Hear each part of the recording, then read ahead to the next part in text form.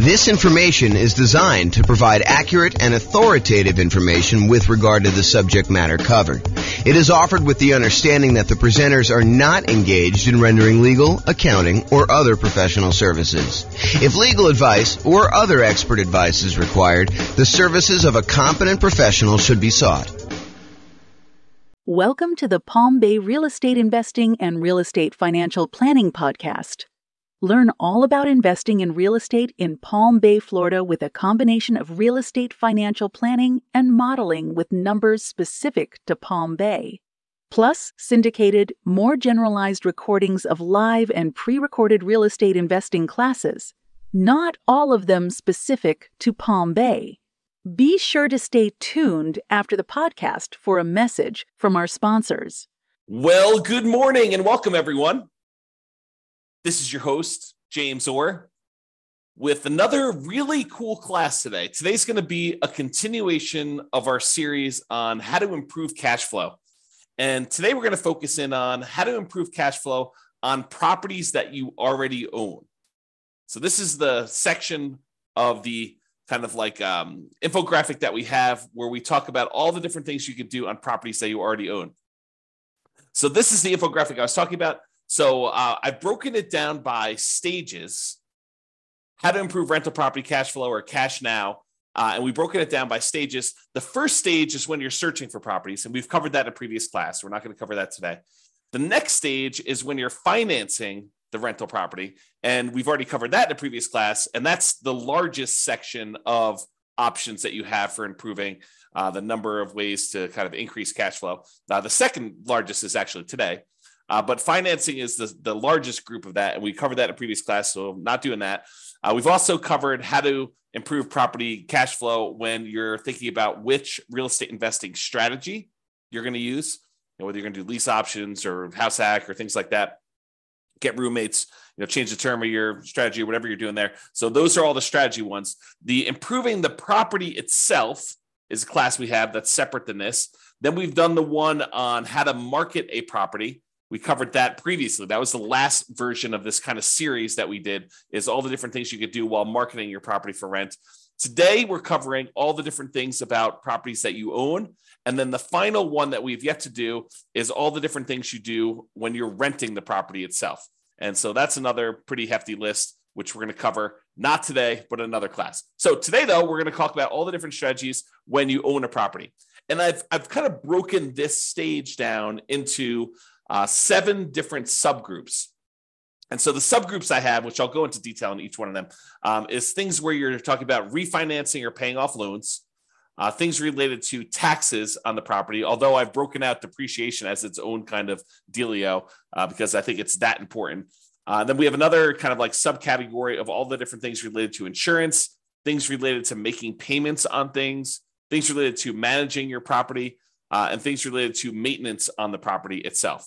And then, of course, the depreciation one, which I've saved for last, but it's arguably one of the more important ones, especially for the next year or 2 or 3, when we have this kind of like bonus depreciation stuff going on. So let's jump right into the covered things. So let's talk about things you could do on properties that you own to improve cash flow related to refinancing or paying off loans. So I have 3 different options on here. The first one is refinancing to extend the term of a loan on a property that you already have. I think a lot of folks focus in on improving the cash flow on the property that they're about to buy. But sometimes it's about optimizing the properties you already own before you go buy the current property, because sometimes you kind of paint yourself into a corner where you can't do certain things after you buy the next property. So for example, from time to time, and I think that's going on right now, you are limited in the number of cash out refinances or even rate and term refinances, if I'm not mistaken, on properties that you own, if you own a certain number of properties already. So if you already own, let's say as an example, 10 properties, it might be really hard for you to do a cash out refinance on one of your other properties. You almost need to pay off a property first, get down below the threshold that the lender requires, which I think is 10, but go check with your lender to find out what the current rule is. And then you'll be able to do your cash out refinance. So you may want to apply these changes before you go acquire another property, which may or may not move you over the new limit or whatever the current limit is. And honestly, these limits can change. So you may think, hey, look, I'm good until I get to whatever it is, 6, because I'm doing these specific types of loans. And then once I get to 7, then I'll need to worry about that. But while you're in the process of doing this, the rules change on you. And now you have to be concerned when you get to 4. So realize you need to start thinking about this and planning for it in advance. So one of the things you could do in order to kind of improve cash flow, not just on the property you're buying, but your overall rental property cash flow picture, a more holistic view of everything, not just the one property that you're buying, because improving cash flow on your whole portfolio does help you overall, even if you're just optimizing for each one individually. Sometimes it makes sense to look back at stuff you've already done and improve on that before you move forward. Okay, so let's say you have a property and you've owned it for a while, you paid down on the property and the property value has gone up considerably.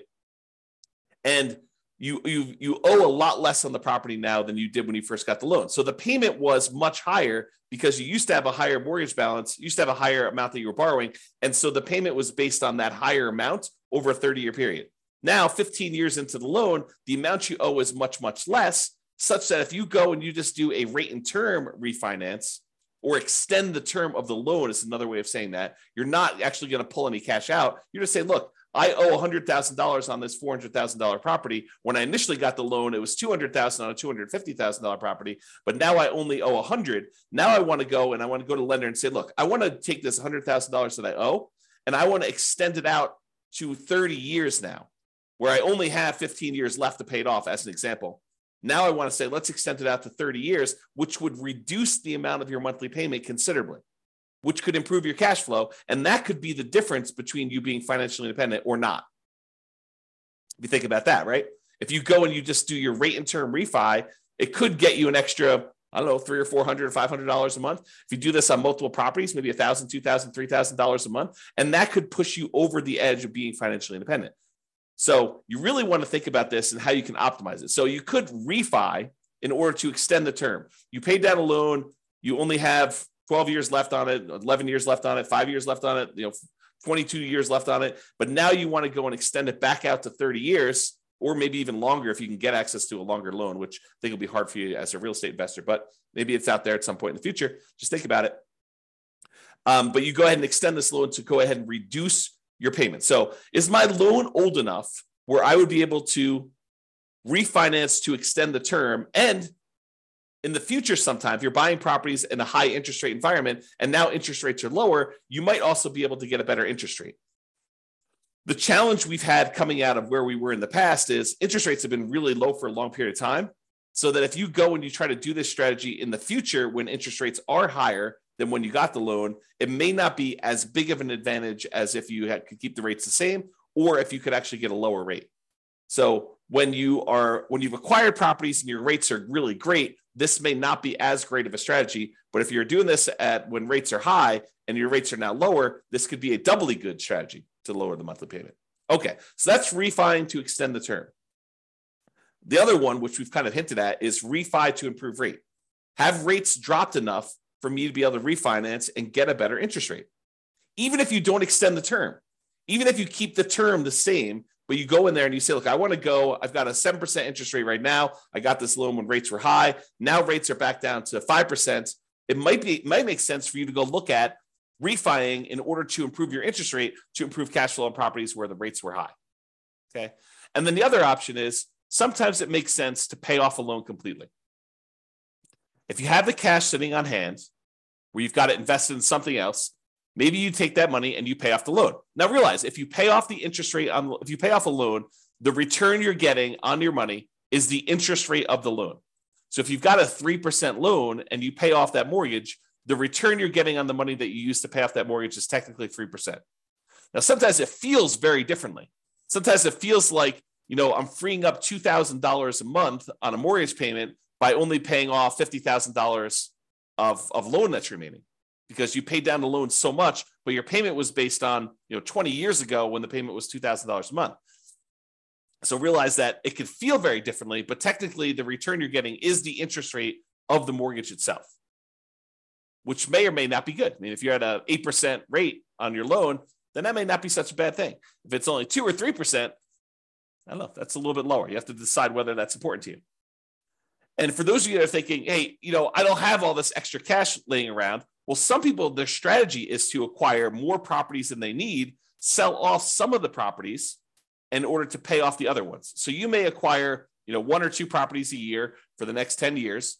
And then at the end of the 10-year period, you take 3 or 4 or 5 or 6 of the properties that you acquired, you sell those, pay the capital gains tax, pay the depreciation recapture tax, pay the real estate commissions and the closing costs on it, so that you walk away net with your true net equity after all those expenses, and use those proceeds to then pay off loans on the 4 properties or 5 properties or 6 properties, however many you decide to keep.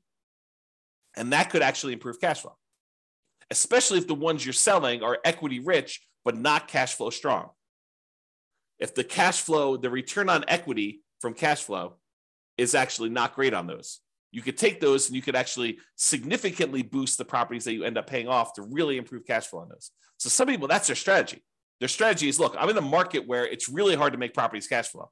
What I really need in order to be financially independent at the end, if I'm kind of like looking forward to when I'm going to be financially independent, what I really need at the end is I'm going to need some free and clear properties, because these properties financed are not the most amazing at cash flowing. So maybe you're acquiring a whole bunch of properties using kind of like buying properties, maybe below market even, as kind of rocket boosters to get really good returns, especially early on when the return on equity is so great, and then use that money to then pay off other properties at some point in the future. If you read the book Creating Wealth by Robert Allen, one of his chapters is about this strategy. And before you go run out there and buy it, his numbers are really old. It's a very dated book, and the math on them is not the most amazing. So, take it as you will. It's still worth reading, but just realize that, if you're thinking, oh, James recommended this, I'm going to go read it because, obviously the math's going to be really good and super clear, and the numbers are going to be, appropriate for today. They're not. Unless he's got a new version out that, to be fair, the version I'm reading is probably a 1990s version or something like that. It's on my shelf somewhere. Trying to see if I can see it. Yeah, it's down there in the corner if you can see it. But it's an older version that I have. So maybe he updated it. I don't know. If he has, definitely let me know. Okay. All right. So we talked about 3 options.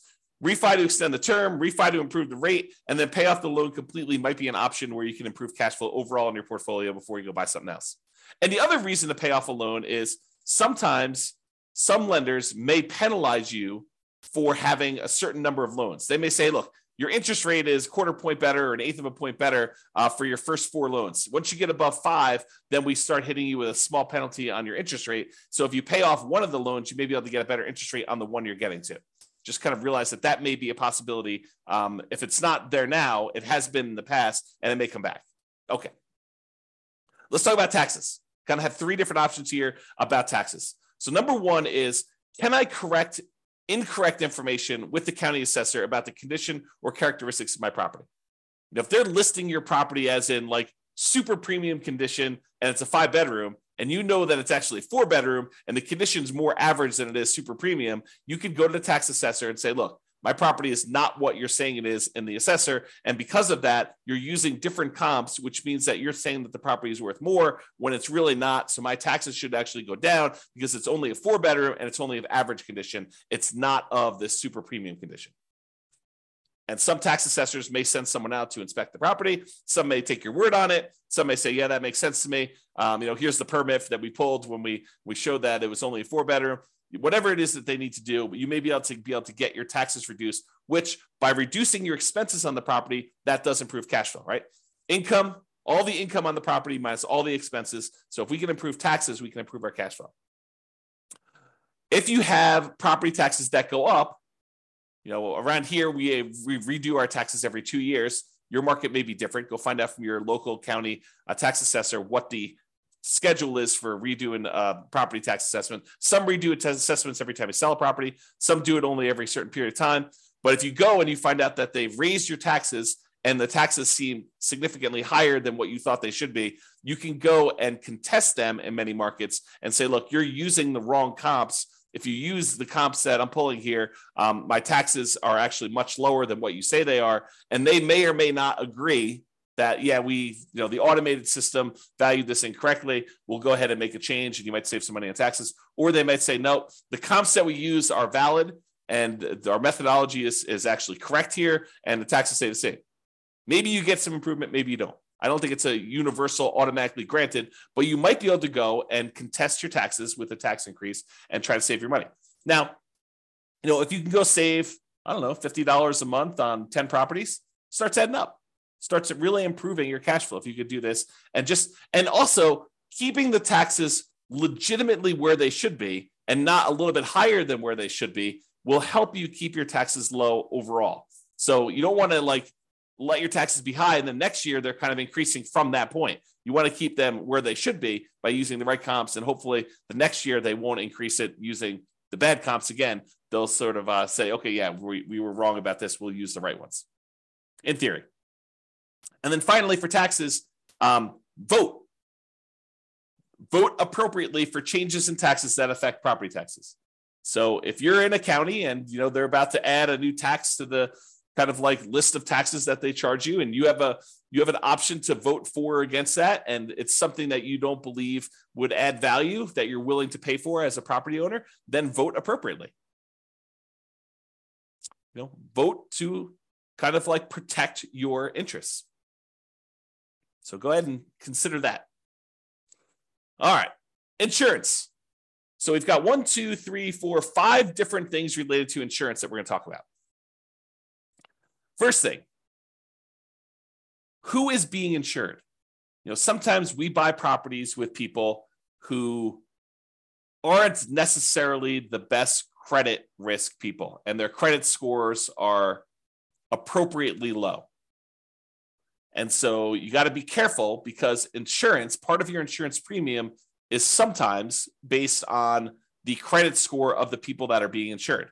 So can you remove people who have really low credit scores that may be making your insurance premium higher than it needs to be? Or in some cases, adding someone who has really good credit could help lower your score, could help lower your insurance premium. Same policy, exactly same policy, but because someone has a good credit score or a bad credit score, it could actually change the rates that you're being quoted and that you'd be charged for that insurance policy. So realize adding or removing people from your insurance policy could improve or worsen the rate you're getting. And so talk to your insurance agent about that and whether you should remove someone from being insured on that or not. Next one, insurance deductible. So we've done a whole class on insurance, and I'm sure we'll do another one in the future. But the idea is you get to select how much of a deductible you're willing to pay before the insurance kicks in. So imagine you go buy an insurance policy and you say, look, for this insurance policy, I want a $10,000 deductible, meaning that I will pay out $10,000 before the insurance company needs to pay out anything. And so let's say there's a hailstorm and you need a new roof on your property and the roof's going to cost $17,000.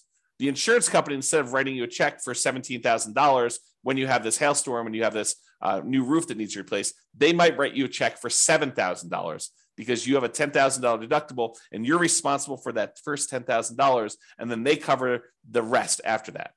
Well, as you can imagine, if an insurance company if you get an insurance policy where you're paying the first $10,000, that's going to be less expensive for the insurance policy than someone who has an insurance policy with exactly the same coverage where the insurance company pays everything over $1,000. So if they needed the new $17,000 roof, they'd be paying out $16,000 versus $7,000. So you could go in there and you could take on some of this risk yourself by having a higher deductible. Basically, anything under a $10,000 claim, you are basically saying you're going to cover that because the insurance company knows you're not going to make a claim if they're going to have to pay out nothing. Well, you shouldn't make a claim if they're not going to pay out nothing, right? So realize you could adjust the deductible in order to change your insurance premium. Now realize this is putting you at a possible risk, and you need to weigh that risk and say, am I willing to take on that level of risk? And I think for me, it changes property to property. Like there are certain properties I have where I have much lower deductibles, and there are certain properties I have where I have much higher deductibles. Okay, but you have to decide what level of risk you're willing to take on yourself. Can I raise my property insurance deductible, take on more of the property insurance risk personally, and have a lower monthly payment for insurance, knowing that if something were to happen, I'm actually going to have a pretty significant hit to my cash flow because I'm going to need to pay out that premium upfront, right? You may be trading an improved cash flow now instead of having this risky, I need to pay $10,000, which is a lot of $100 a month in order to get caught up to the $10,000, kind of like deductible that you need to pay in. So you need to weigh those yourself. And you can find out the quotes for them. You could say to the insurance agent, I'd like to get quotes for me having a $5,000 deductible or a $10,000 deductible or a 1% deductible. They use the property value as a percentage. You can kind of get different quotes and find out what the policy is and see which one makes sense for you and what you're opening yourself up to as far as risk there. Okay. Next thing, shop insurance rates. Would it occur to you that sometimes an insurance company will price themselves very aggressively, very low, in order to acquire some business at one point in time, and then years later, they decide they want to move away from that particular type of business? And one of the ways that they signal that to the population is they start raising their rates to discourage people from using them. Is that possible that an insurance company could do that? So if you've had an insurance policy over time, even though you priced that out and it was super competitive 5 years ago, now 5 years later, the insurance rates may have gone up considerably such that it may not be competitive anymore, or other people may be much more competitive. They're wanting the business where this other company is sort of just humming along saying, now we've established ourselves, we've got a big enough group of clients, we don't need to be pricing ourselves very aggressively anymore. So we're just going to have what normal rates are, but there may be one or two or three other companies that are very aggressively trying to acquire business. And for the same exact coverage, the rates could be cheaper for one company to another. Also, the quality of the company, their service, their kind of like reasonableness in claims, their speed to pay, their kind of like denial of claims versus the acceptance of claims ratio, like all of these things can come into play where you may be getting a cheaper rate, but they may deny you if you really have legitimate claims, and then you got to go fight with them, versus another company, they may actually have a higher rate, but they're willing to, kind of like honor your claims without fighting with you as much. Just realize that there are differences that you might be paying for that may be hard to see. Even with the exact same coverage, it may be hard for you to see kind of those different things. So shop around, compare insurance rates to make sure that your insurance premiums are competitive. And it is important to make sure that you're getting apples to apples comparisons. You don't want to get, say, hey, what's the insurance policy on this property that I'm getting? Here's the address. And you go quote it that way, and 3 different insurance companies give you quotes, and they're all over the place. One of them's really high, one of them's really low, one of them's right in the middle. They could be giving you quotes on very different coverage. One could cover a lot of things. One could cover the bare minimum of things. One could cover you up to certain limits that are much higher. One could cover you to certain limits which are much lower. One could have carve-outs or exclusions. So you got to really read these carefully, and it's very hard to compare. At least that's what I found. When I used to do this. My wife does it now, so I don't do it anymore. Okay? All right, so insurance coverage. Can I evaluate the exact property insurance coverages to make sure you have an appropriate level of coverage? So by going in and reviewing your actual policy and saying, do I really need this amount of coverage? Or do I really wanted to have this particular coverage on this particular property. How come I don't have it? Maybe I should get a quote and increase my insurance voluntarily because it makes sense for you to have that coverage. So evaluating what property insurance coverages you have and make sure that it's an appropriate level for you. Now, what does that appropriate level means? It's really up to you to decide how much of the insurance risk you want to take on yourself versus how much you want the insurance company to have. And then finally, insurance, but a totally different type of insurance. Before, we've been talking about property insurance, the landlord policy, mostly on properties that you own. Although if you're living in the property, it's owner-occupant policy, and then you want to tell them that you have roommates so you can make sure you get the right coverage there. But we've been talking about property owner coverage, property and casualty type of insurance. Now we're going to switch everything and talk about private mortgage insurance. Still insurance, but this is insurance that you buy when you put less than 20% down to protect the lender in case you default. And some of these private mortgage insurances, not FHA. FHA lasts forever unless you've got, there are some exceptions when FHA does not last forever. So you should probably still check with your lender. But most FHA policies are not going to have PMI that goes away. PMI lasts for the lifetime of the loan. But a lot of other insurance, a lot of other loans, conventional financing specifically, they will allow you to get rid of PMI once your loan to value drops below either 80% or 78%, depending on who you talk to and which lender you're talking about. So if you get below 80% loan to value, a lot of times you can call up the lender and say, I'd like to request that my private mortgage insurance be dropped because you have 20% of equity at this point, 20% cushion of equity to protect you. Sometimes they'll make you pay for an appraisal. Sometimes they'll do a kind of like desktop market analysis to see if they believe that's true. Sometimes they might ask for a broker's opinion of price. But they will oftentimes check to make sure that's true, unless they're using the original loan value, the original property value when you purchased it, and you paid down the loan now below 20% equity, 80% loan to value. Then a lot of times they will automatically just exclude it from there without having to do an appraisal. But if you had a $250 a month PMI payment, which I don't think is out of the ordinary, especially for nomads, and now you can have that removed, that will boost cash flow by $250 a month, which can be significant. You do that on 3 or 4 properties over, kind of a 5 or 10 year period. I don't know, that could be pretty significant improvement to cash flow. All right, let's talk about making payments. And I don't think this really applies to mortgages specifically, although you'll find out from your lender, maybe they will do something with this, but sometimes you can get a discount for auto pay. I've seen occasionally like a utilities company where they say, look, if you're on auto pay, we waive the $3 a month manual billing charge where they send you a bill. If we don't have to send you that, if we do it via email, then we will waive the $3 a month kind of like a billing charge, and you can have a little bit less. This is not going to be a $100 a month type of savings, but if you have enough of them, it could add up a little bit. So can you sign up for auto pay on utilities or things like that to avoid a per bill fee charged by the utility providers or whoever the person doing the billing is? And then secondly, sometimes you can get a discount for early payments.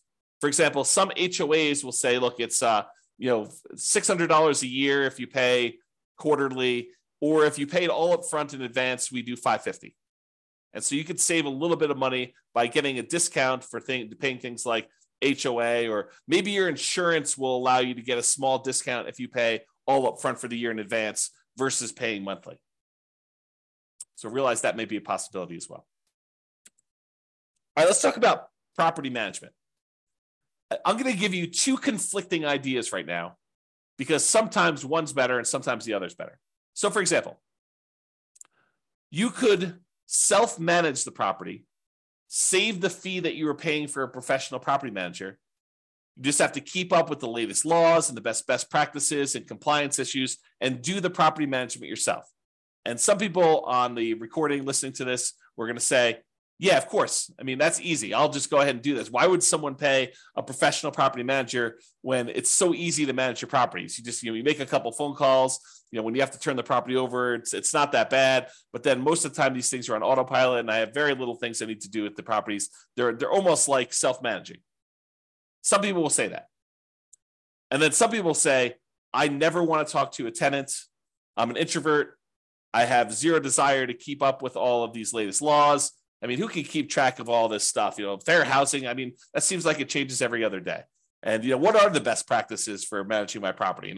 Starting, 15 days ahead of time, wait for the property to be vacant before I market it, starting 60 days ahead of time, what should I be doing for this? And, how do you keep up with all the changes for the leasing laws? And, how do you do all this stuff? And, can I commingle funds? And do I need to have a separate trust account and all that other stuff? I'm just going to go hire a professional property manager. They'll do it. I'm going to find a person who's really, really good, and they'll be able to go and do that. And I'm too embarrassed to go ahead and raise rents every year. A professional property manager will be able to do that for me. And so overall, I think the property management fee is going to be covered by the fact that they're probably going to increase rents when I wouldn't otherwise do it. And I think both of those are probably valid arguments. There's people that are like self-manage, Why pay a property manager for something that's so easy to do that I could do it myself and I will be able to improve my cash flow by doing self-management? And other people are like, I'm going to have a tenant in there and I'm not going to raise rents over a decade or 15 years. And so I'm going to be way below market rent. It's better for me to pay a property manager who's going to keep up with the latest rents, make sure I stay out of trouble, kind of buffer me from having some, kind of law and compliance risk of making a mistake with fair housing, or, I'm doing something wrong, or I'm commingling funds, or I don't have a trust account, or all these other things that I could make sound very, very complicated. But, the people that are managing it themselves, they're like, yeah, it's a non-issue. So you have to decide which one of these makes sense to you. And I think that both of them could be right for different people. If you're wondering what I do, for many, many years, I self-managed.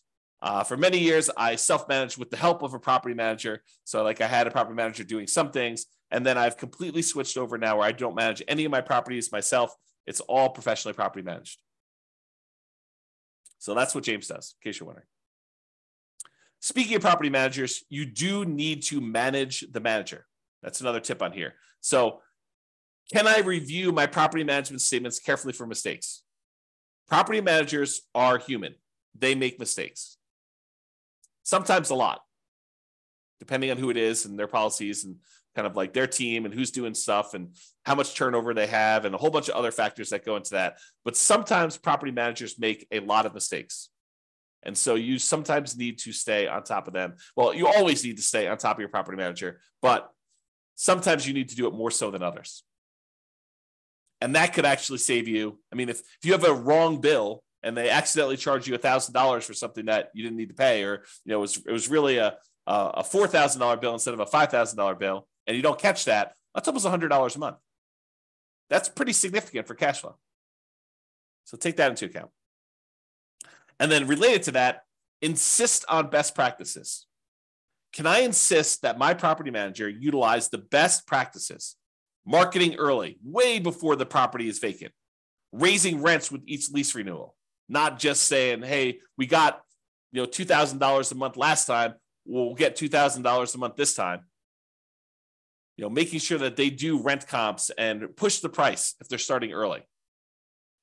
Can you insist that they have the best practices? Now, as a practical thing, you could try to do this, but as a practical thing, if they're managing 1,000 units and you've got one rental and you want them to change their policy and do something different just for you, do you think that that's likely? I will tell you from experience, it probably isn't likely unless it's something that is very reasonable and very easy to do. But if you expect them to change their internal policies to do something very different for you than everyone else, even though that may be the best practice, good luck with that. Now, change that up. You've got a property manager who has 300 properties under management, and you have 50 of them. You have 50 doors.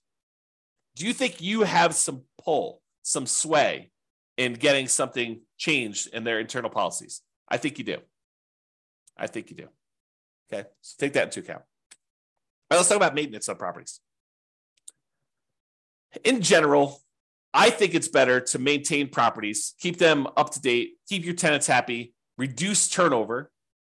A properly maintained property should overall reduce turnover, and turnover can be very expensive. So maintaining your property, can maintain it to minimize the time between tenants. Another reason to maintain your property is then you have less to do when the property turns. If you know that you're keeping up on all the little maintenance requests that you get from tenants, which are legit, then when the property needs to turn over, you don't need to do all those things anyway. They're already done. They're already maintained. Okay. So can you maintain property to minimize vacancy, to improve cash flow overall? And then sometimes we're going to talk about quality materials. Sometimes it makes sense to use a slightly more expensive material that will last much longer than using a kind of like temporary lower quality fix to save a couple dollars up front. For example, in some units, it may make sense for you to do luxury vinyl tile or luxury vinyl plank, spend a little bit more money up front than to pay for low grade carpet that you know you're going to need to replace much more frequently than the LVT, LVP. Which, if you look at it over a long period of time, it looks like you took a hit to your cash flow. But if you figure out this lasts twice as long, but it only costs 20% more, then you should have reduced your overall expenses on cash flow over a longer period of time, not just in that first year when you took the hit on a little bit more expensive. Okay. All right. This is the last one. And this is really important because these could be big dollars. Depreciation. Depreciation is the tax benefits you get from the IRS for owning rental property. The basic idea is this, and this is all layman stuff. So don't go to don't go into your IRS audit and say, James explained it like this. So, they're like, who's James? who's this guy anyway? You need to go talk to your tax professional and get like the legit thing, or go look up the tax guide and actually read it yourself. But this is my layman's version of what this is. When you go buy a rental property, the government says, look, this property is going to depreciate in value over time. The usefulness of the building itself is going to fade over time, such that over 27 and a half years for residential properties, it's going to go from whatever it's worth when you buy it down to zero. Not the value of the land. The land is excluded. The land does not depreciate in value, but the functionality of like the things on the property itself, the siding, the carpet, the kitchen sink, it wears out over time. And so we call that depreciation. And the government allows you, the IRS allows you to actually depreciate that, to get a tax advantage of having this thing go to zero. So how it works is this. You buy a property, and let's say it's a $400,000 property. And let's say the land is worth $100,000. You'd find out from your tax assessor or ask your CPA for advice on how they do it in your marketplace. But let's say that the land is worth $100,000. So the depreciable amount for the building is $300,000 as an example. So normally the government would say, look, if you want to, you could take that $300,000, the value of the building, and you could divide by 27 and a half years. And then on your taxes, you could offset income you have by that amount each year. So on a $300,000 property, let me go ahead and pull up a calculator here, and I'll do a little bit of math for you. So $300,000 divided by 27.5. So they're basically saying you could take $10,909 and subtract that from the income. I'll say eligible income in order to not pay taxes on that amount. So to use really basic layman's terms, which isn't exactly correct, but it's good enough for me explaining to you. If you made $100,000 a year, you could take this $10,909. Let's just call it $11,000. We're going to round up. So this $11,000 in depreciation, and you could remove that from the income that you made so that you're paying taxes only on the amount that's less. So if you made $100,000 minus $11,000, you're now paying taxes on $89,000 instead of taxes on $100,000. So because you were able to deduct that depreciation from your income. Now, what that means is this $11,000 in depreciation that you got, if you multiply that by your tax rate, whatever your highest tax rate is, because it's really on the highest, although if you use effective tax rate as an estimate, it'll kind of make it a little bit more conservative because your effective tax rate is a little bit lower. So if your effective tax rate, let's say, is 25%, that means about $2,500 per year is how much you didn't have to pay in on taxes, which if you squint really hard is like $200 a month. So you got almost like $200 a month in saved taxes, which looks like cash flow to you. Because you could go to your job and you could say, look, adjust my exemptions, adjust the kind of like exemptions you're taking out of my paycheck so that you're lowering the taxes that are taken out of your monthly paycheck so that you get a little bit more on your job paycheck, because at the end of the year, you're going to get this depreciation and you're not going to have to pay that amount in money.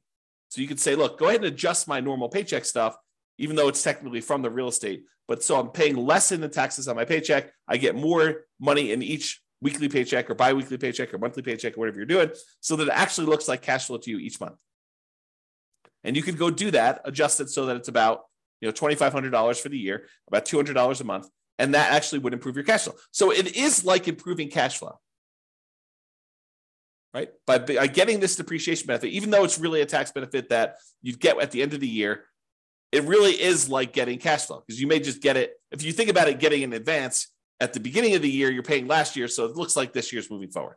Or if you want to take it out of your monthly paycheck, your weekly paycheck or whatever from your job, you can do that as well. And there are definitely some rules for this, right? Like if you earn so much money, you have to defer it. You can't take it all at the same time. If you don't qualify for, the active real estate investor thing, then you might not be able to take it. So there's some rules to this. You got to go look at those and talk to your CPA or read them yourself to go into them.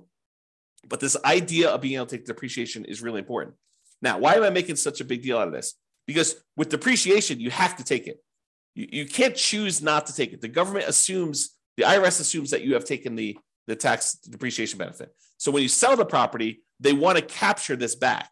They want to take the benefit that you got and they want to charge you taxes moving forward, depreciation recapture tax. So they assume that you took it. It's not like if you don't take it, then you don't have to do depreciation recapture. That's not true. You have to do it.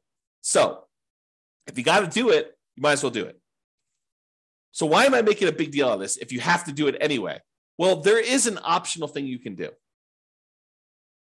You could go to an engineering firm and have them go through your property and determine what the depreciation schedule is for each individual component instead of the depreciation schedule for the entire building.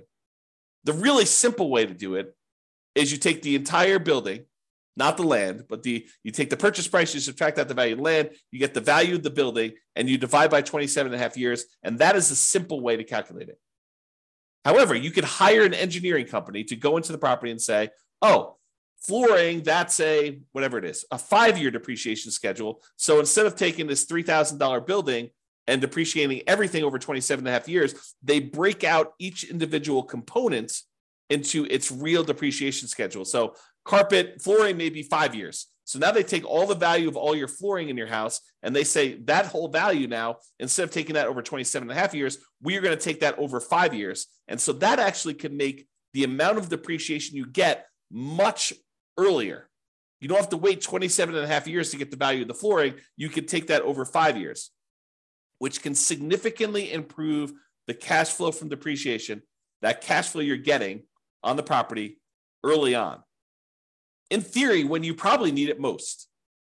Now, if you're buying a property and your cash flow is not great because prices are high, interest rates are high, and rents are lagging, it tends to be not great early on. And then as rents sort of creep up over time, it gets better and better because most of the time your payment is fixed, right? Your mortgage payment becomes fixed. And so even though tax and insurance are going up a little bit, rents are going up faster than those. And so cash flow tends to improve on rental properties over time.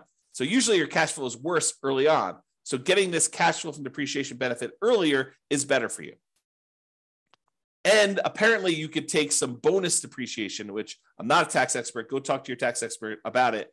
But you could take this bonus depreciation early for the next couple of years. So right now, your bonus depreciation percentage is 80%. That's in 2023. I'm recording this March 30th of 2023. And this year, according to tax code, you could take an 80% bonus depreciation. Next year, it's 60%. So 2024, it's 60%. 2025, it's 40%. 2026, it's 20%. And in 2027, there's no bonus depreciation.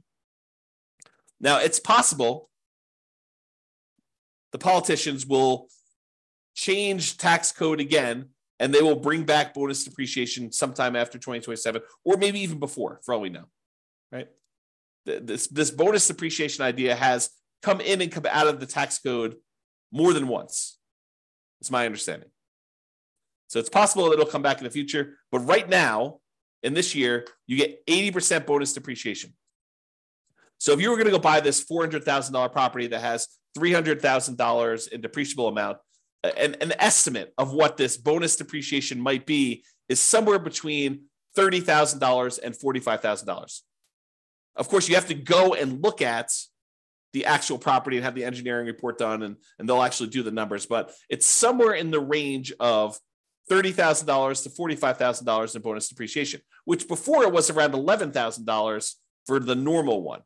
So the bonus depreciation just in that first year is like 3 times the normal. And if you're at a 25% tax bracket, that could be somewhere in the neighborhood of $7,500 in tax savings, which looks like cash flow to you. So if you could get an extra $7,500 that you didn't have to pay in tax, looks an awful lot like, I don't know, let's call it $650 a month. If you could offset $650 a month or add $650 a month in extra cash flow from depreciation to your property from this bonus depreciation year one, would that help you offset some negative cash flow? Or would that help offset some really low positive cash flow with pretty significant positive cash flow? I think yes. And that's on the low end, right? That's like the low end of the bonus depreciation. If you wait to do this till next year, where you buy a property next year, you only get 60%. So that's about $24,000 to $36,000. You take 25% of that, and it's like $500 a month.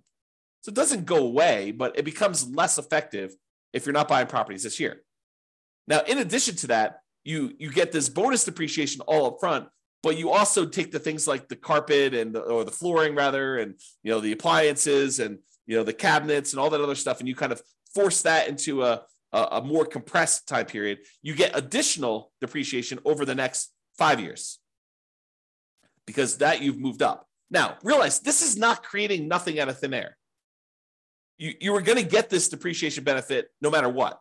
What we've decided to do with this bonus depreciation and kind of like doing the components or the segmenting of different things into different time periods is you've moved the whole depreciation stuff up. You've time warped and moved the depreciation you were getting from being over 27 and a half years to now a lot of it gets focused in the first year and a little bit more gets focused in the years 1 through 5. But then the amount you get years 6 through 27 and a half is lower. So you're not generating anything magical. This is not like, poof, we've generated something that's out of thin air. We've just taken some of it and we've moved it all forward when, in theory, you probably need it more with negative cash flow on properties. And again, this is not something that you get for free. When you sell the property, they have depreciation recapture. Now, let's just very briefly talk about this depreciation recapture so that you don't get scared by it. Depreciation recapture is they're going to take the amount of depreciation you took on the property and they're going to multiply it by a tax rate. The max is 25% from what I understand, but the amount is really the amount of your tax rate. So if you're being taxed at less than 25%, they'll use that number. If you're being taxed at more than 25%, they will tax you at 25%. Now, you can delay or defer paying those depreciation recapture taxes, move them onto the next property that you're buying by doing a 1031 exchange. So you pay about $1,000. It could be a little bit more, it could be a little less, but you pay about $1,000 and you defer having to pay this depreciation recapture tax and any capital gains tax on the property that you're selling, and you move it down the line. And additionally, if you own this property long enough and you eventually die while owning the property, it gets passed on to your heirs, and the amounts that you have for depreciation, it goes away and it gets stepped up. You have stepped up basis. Okay. So realize that this is not like a real issue. If you have the depreciation recapture, when you go to sell a property, you just pay the tax as part of your proceeds and you'd move on. It's not a big deal. And you got the benefit early on. It's almost like, I don't want to say this, but it's almost like a loan from the government where they're giving you money now only to say you're going to have to pay this later by owning this rental property. Okay. So we talked about this bonus depreciation. If you buy a property this year, you get between approximately on a $400,000 property, it's going to be somewhere around the $30,000 to $40,000 gross depreciation benefit. Okay. And over the next 5 years, you'll get between $30,000 and $45,000 more. So you have to divide that number by 5, and then you have to multiply by your tax rate to get an estimate. So if you take like the total amount you're getting like in year one, you might be getting somewhere around $36,000 to somewhere around $54,000 in that first year. If you multiply that by your 25% tax rate, just to give you an idea of like what we're talking about, on the low end, it's probably around $9,000. On the high end, it's probably around $13,700. So somewhere around $800 to $1,000, maybe a little bit more per month in extra cash flow. Is that significant? Yes, very significant. So if you had a property where you were like, hey, I'm getting, negative $500 a month in cash flow because I'm putting 5% down and interest rates are really, really high and the prices have just run up over the last few years and rents aren't that great right now. They're lagging behind. I mean, they're up, but they're lagging behind a little bit from how much prices and interest rates have gone up. Will an extra $800 a month help you in the first year? Yes. Will an extra $1,000 a month help you in the first year? Yes. And in the second year, you're probably talking, this because you're moving some of the depreciation up there. You're probably talking about, let's see, on the low end, 30,000 divided by 5. You're probably talking like another, let's see here. Am I doing this right? Yeah, about $400 a month. Okay. So that's why this is important for improving cash flow. And you're going to want to talk to a CPA to understand this. And you're going to want to talk to an engineering firm that specializes in cost segregation. And one ideally that focuses on cost segregation probably for single family homes. This is really common in large commercial buildings, but it's less common, although it's completely usable in these smaller properties. There's just a cost to doing this. You're going to pay a fee in order to have the cost segregation study done, to have the engineering company go and do that for you. So you pay a little bit of money now in order to get your depreciation benefits early on. And with the bonus depreciation, it's probably worth it. Okay? All right. So that's it.